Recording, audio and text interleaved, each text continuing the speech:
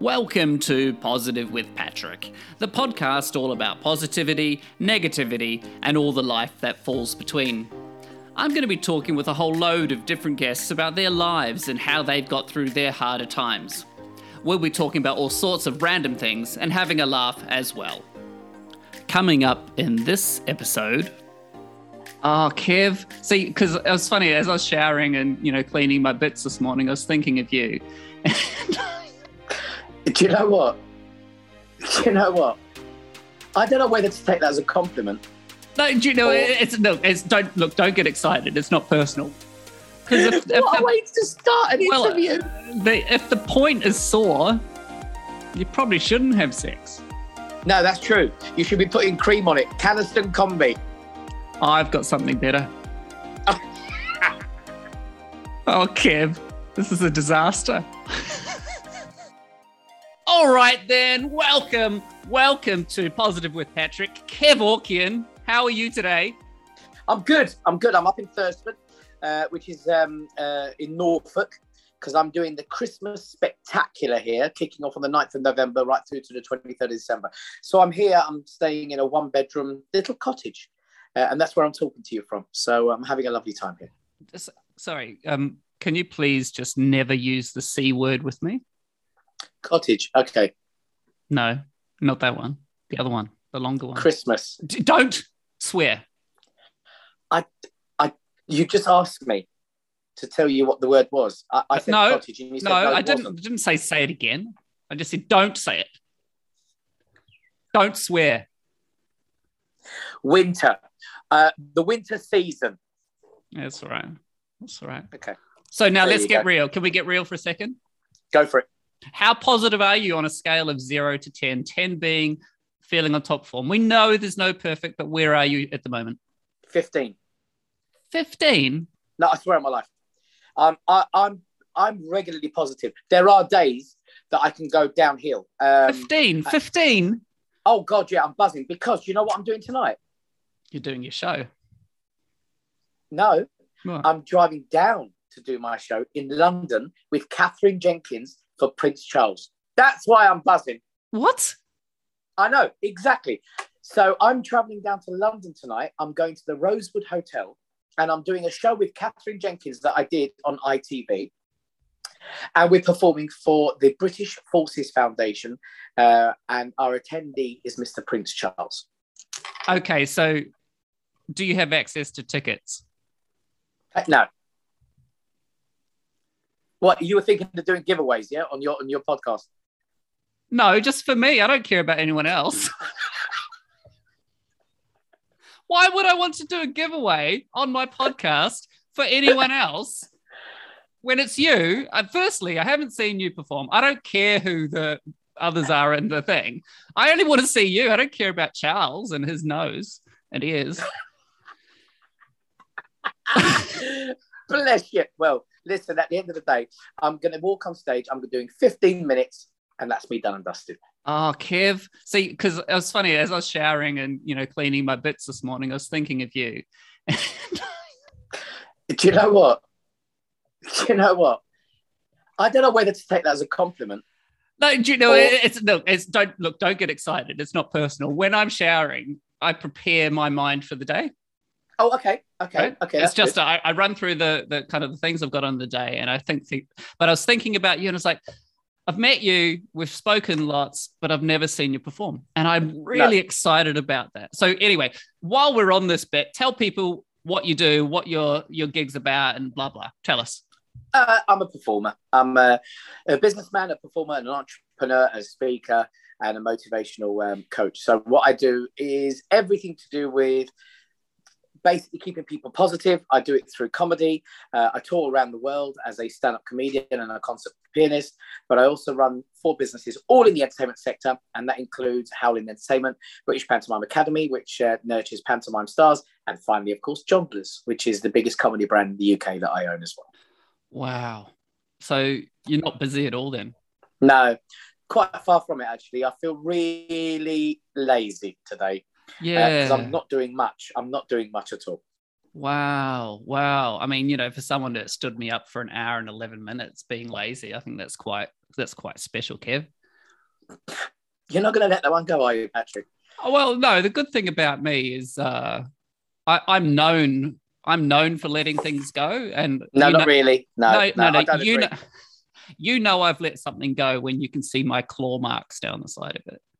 Listen, one of the things I love about you and our dynamic is whenever we chat, it's fun, right? It's always totally. fun. It's always fun, right?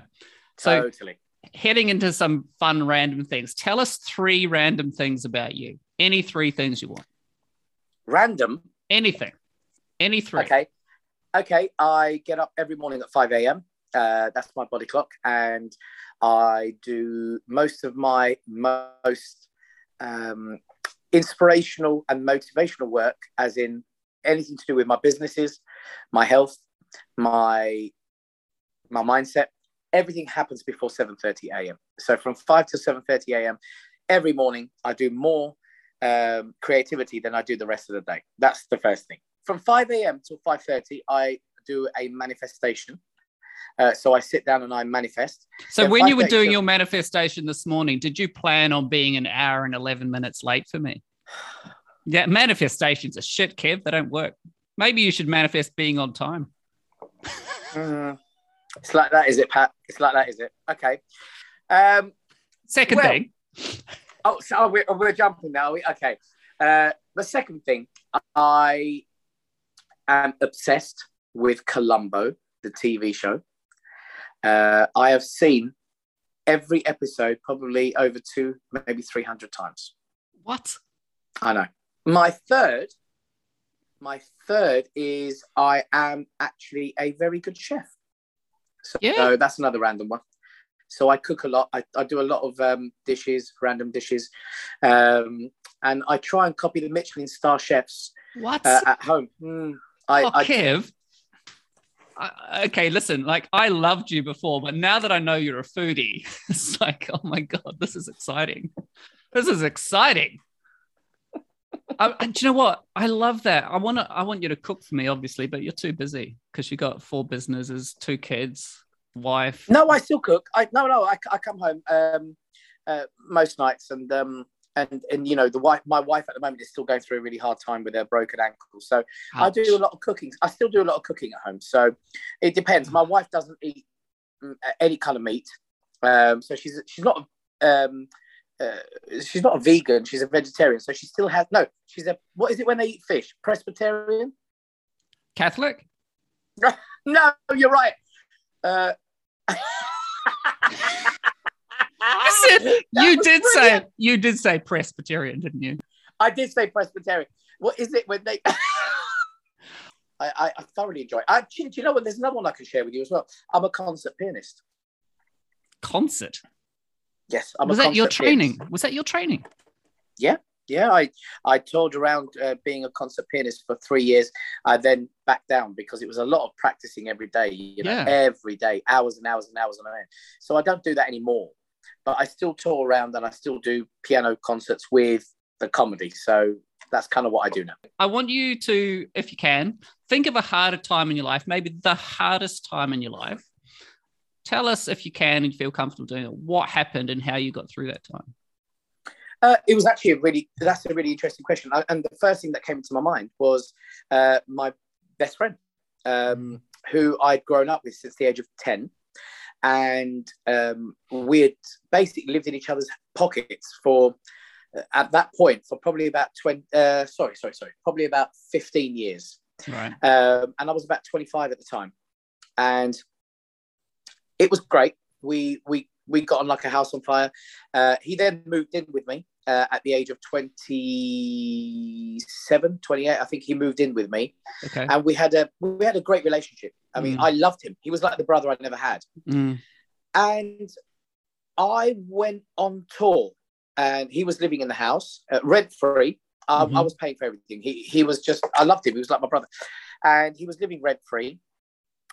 And I said to him, look, I'm running this business.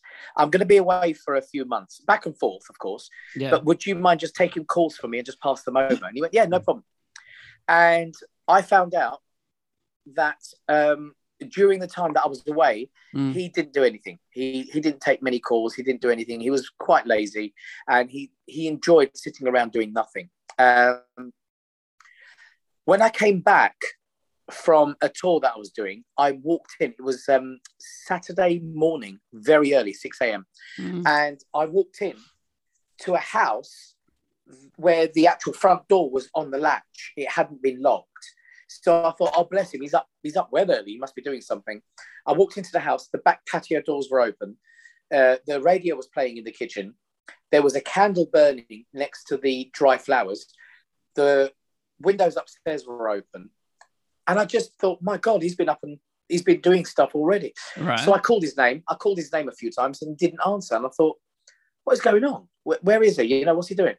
So I shouted again. I thought, where is he? What's going on? I then called him on the phone, thinking he might be at the shops, the local shops. Excuse me. And when I called him, he answered the phone like he'd just woken up. And I said, mate, Darren, where are you? He said, oh, I'm near Gatwick Airport.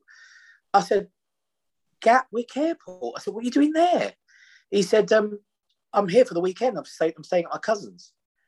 And I said to him, but you've left my house open. You've left the windows open, the doors open, the candles burning, the radio's on. And he went, oh, have I? I said, yeah. And he said, oh.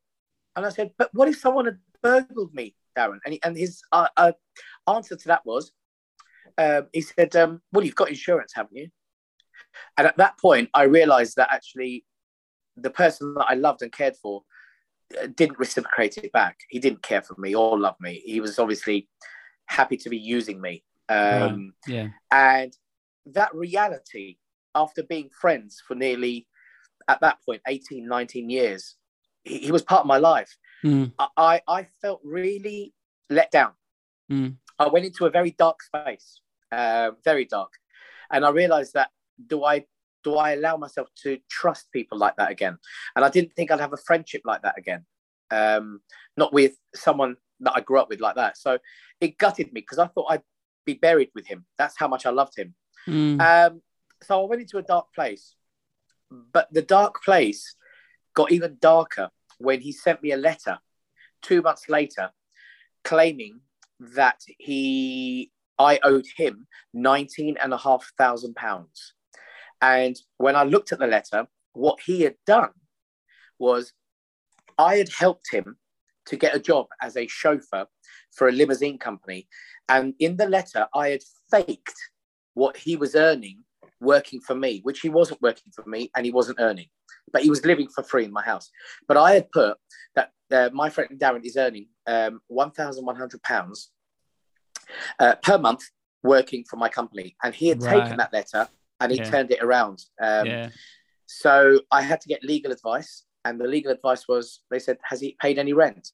I said, no. He said, well, there you go. You're out of it then. You don't have to worry. I said, why? He said, well, you turn around and say he owes you rent. So it got very bitter between us and I hated it. And for 2 years, I didn't speak to him because of that. And then one day I just called him out of the blue and I just said, I miss you. I'm sorry things have gone the way they have, but I wish you all the love and success in the world. And I forgave me to be able to forgive him. And by doing that, I was able to move on. And we don't speak anymore. But once in a while, I do see him online. And we do say a mutual hello to each other. But it's a shame. It's a real shame that friendship went to such dark places, really.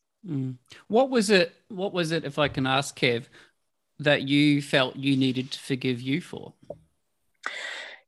I forgave me because I got angry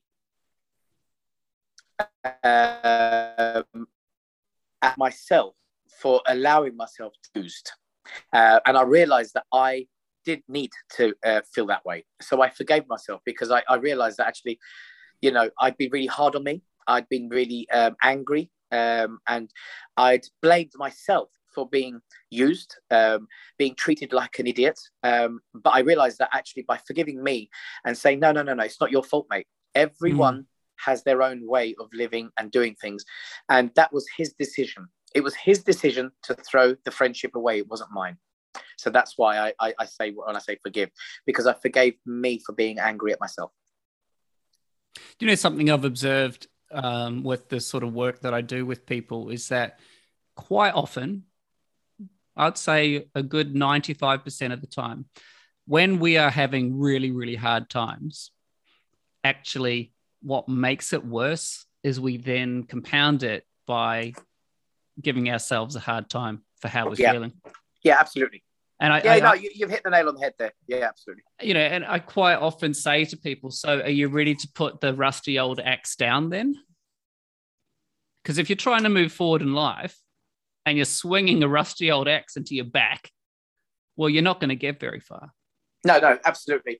And I think a lot of people don't see the light on what's going on. I mean, you know my story about my mum. And you know that's a very dark, that was a very dark time for me, where my mum just decided she didn't want to speak to me anymore. Yeah. And the questions I was asking myself were, why? Why me? Why my children? Why my wife? Why is this happening to me? Why? Just keep going on why. And the fact remains, we can't control other people. We should never do that anyway. What? But we can't control. Can't control. Did you say we can't control other people? Well, we shouldn't be allowed to control other people. We shouldn't be out there saying, Kev, you're upsetting me, because I thought, I mean, don't tell my partner this, but my whole thing was, aren't relationships all about controlling and changing the other person?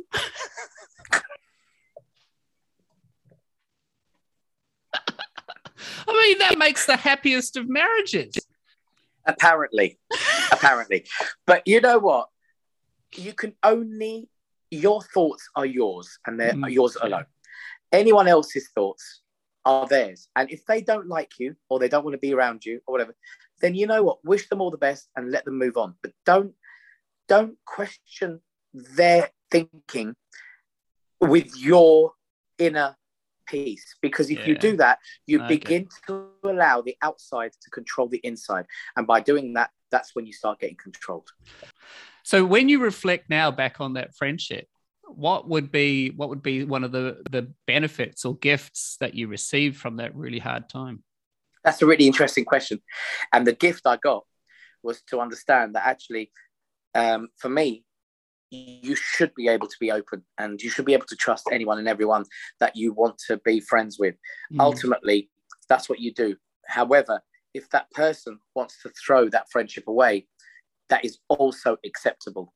And for me, that took a long time to learn. That was my lesson. God, I think I'm still learning that one. Yeah, no, I'm still learning that one. I'm still learning. I've actually, just to give you the heads up, in the last 2 months, I've actually moved away from 2 very good friends that I had. One was working with me. The other one was a friend that I've known since it's got to be when I was 16 or 17. Yeah. And I've known him predominantly since then. And we've been very, very good friends.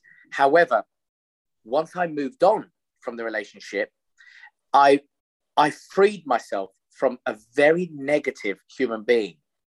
And I realized how negative this human being was, because once I moved away, I was able to breathe better, and I was able to see other people better.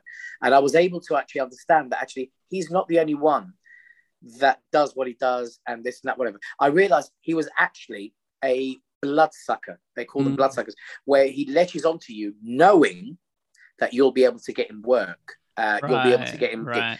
And once I stopped, he's actually currently working for a contact that I got him.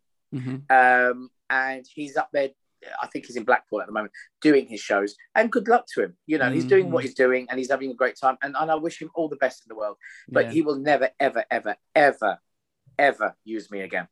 Well, quantity does not quality make, does it? I mean, we all have friendships that, you know, span decades, and we all grow and change and whatever. True. And I think that's really important. And I know, because you've gone through a tough time, and I've heard your stories, and I've heard everything that you've said. Yeah. You've gone through a tough time, but everyone go through a tough time. Mm-hmm. It's how quickly you can learn from those adversities and then pick yourself up and go forward again is what makes you a better person for yourself, not for other people, but for yourself. Yeah. And maybe it's not even about how quickly. It's just that you keep picking yourself up and you keep, because the thing that I've always got from listening to you talk is that you share so openly and vulnerably as a really strong man. And that's the gift that you give, that there isn't any sort of pretense. This is all of Kev. And all of Kev is a beautiful thing.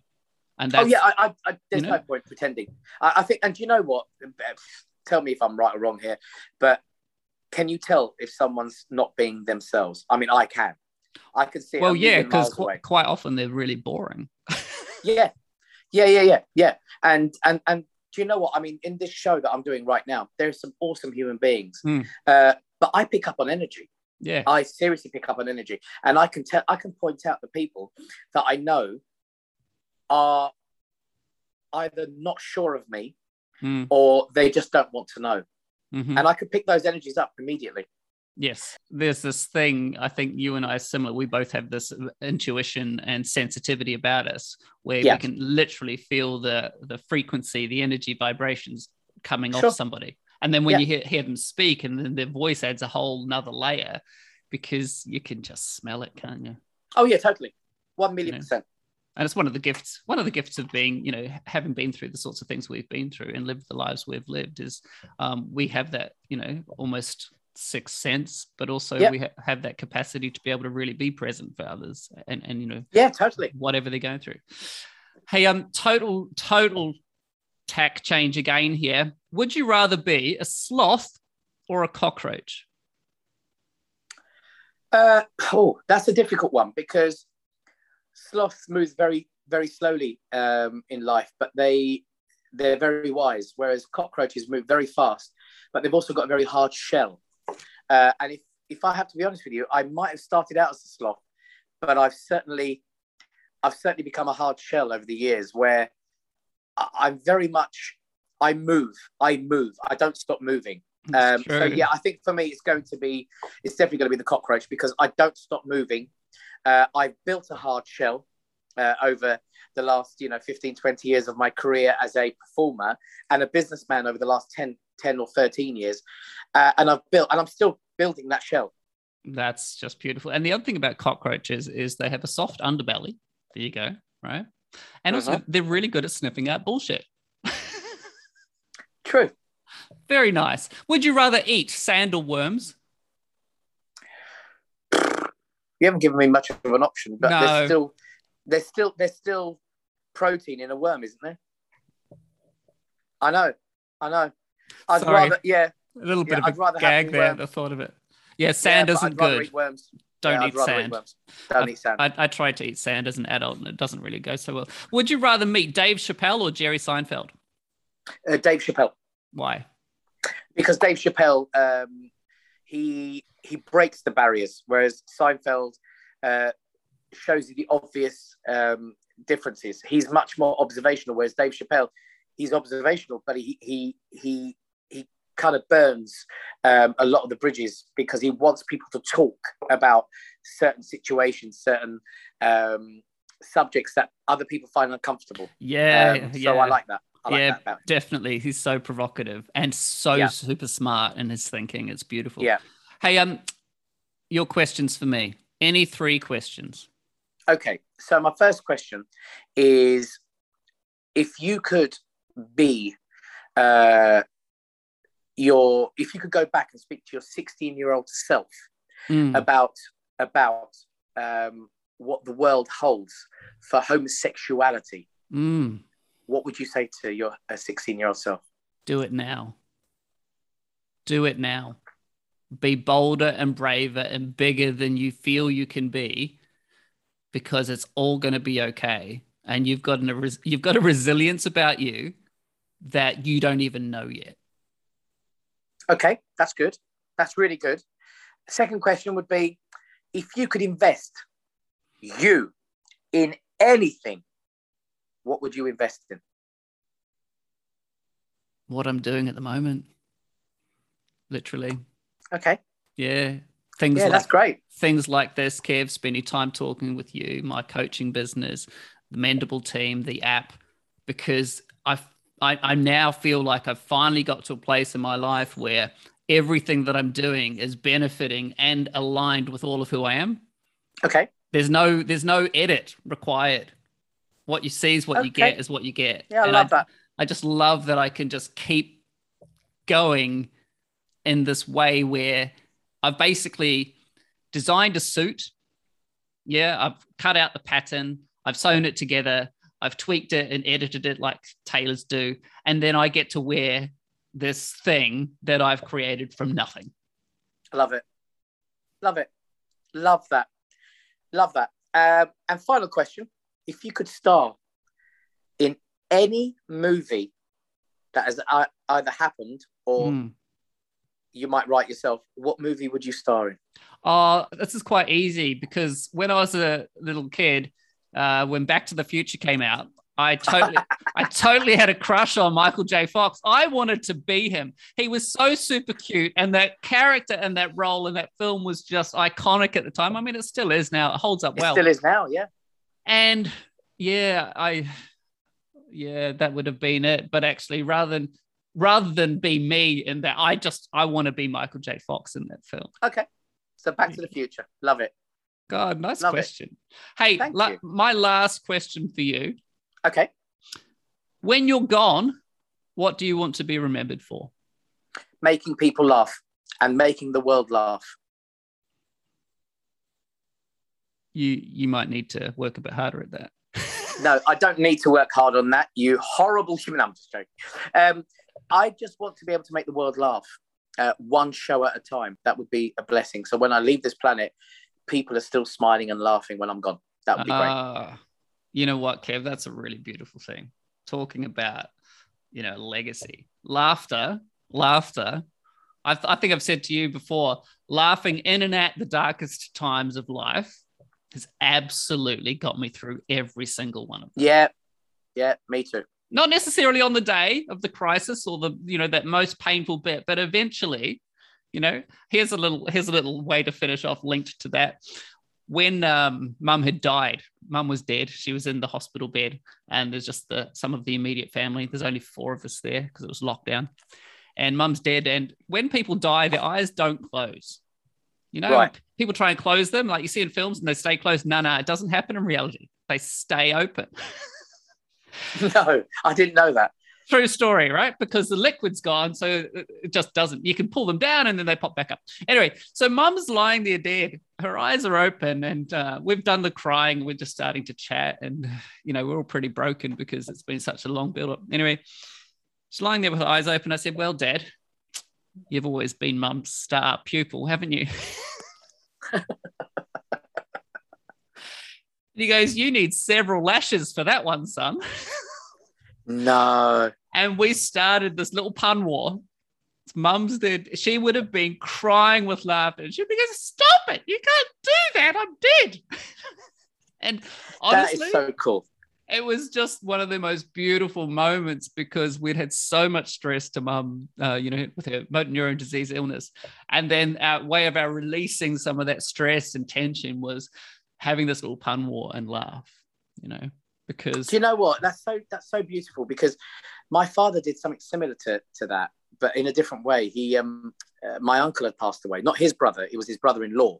Right. But my uncle had passed away, and they walked him. We were all in the church, and they walked him in over 6 gentlemen's shoulders, this coffin, and they put it down into the middle of the church. And I remember saying to my father, I was only about 15 or 16 at the time, and I turned around to my dad and I said, "Is uncle in the coffin?"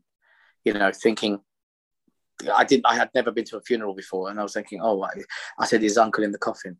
And my father, very, very seriously, turned around to me and went, "No, in a minute he's going to walk in, he's going to open the casket, get inside, and then they're going to close it." And I remember that's all he said, and I just went, "Oh, right, okay." And I remember saying okay to him because I thought he was being serious. And then when it sunk in, I laughed so hard and he laughed so hard in the church that we were both people were looking at us as because they thought we were crying because we had tears coming down our eyes. Yeah. But we were laughing for the wrong reasons, and it was just hysterical. The way my father did that was one of the best things I've ever experienced. So I think, and my uncle would have laughed his ass off. He would have laughed. Brilliant. The only thing that my father would have added to that at the end of the laughter between you and your father is, now son, you need to keep a lid on it. Yeah, totally, yeah. Kev, you're a gentleman. Thank you so much for your time. Beautiful chatting with you as always. I'll see you soon. I love you, mate. God bless. That was the hilarious Kev Orkian. What I took from the chat I just had with Kev was how it doesn't matter what's happened to us, what people have done to us, what they've said, we can still choose to use our minds to direct our thinking towards where we want to be heading. We can also take learning from the painful things that have happened to us. Tune in next time where I will be talking to, you won't believe this, Bart Simpson. I know, he's hard to get hold of. See ya.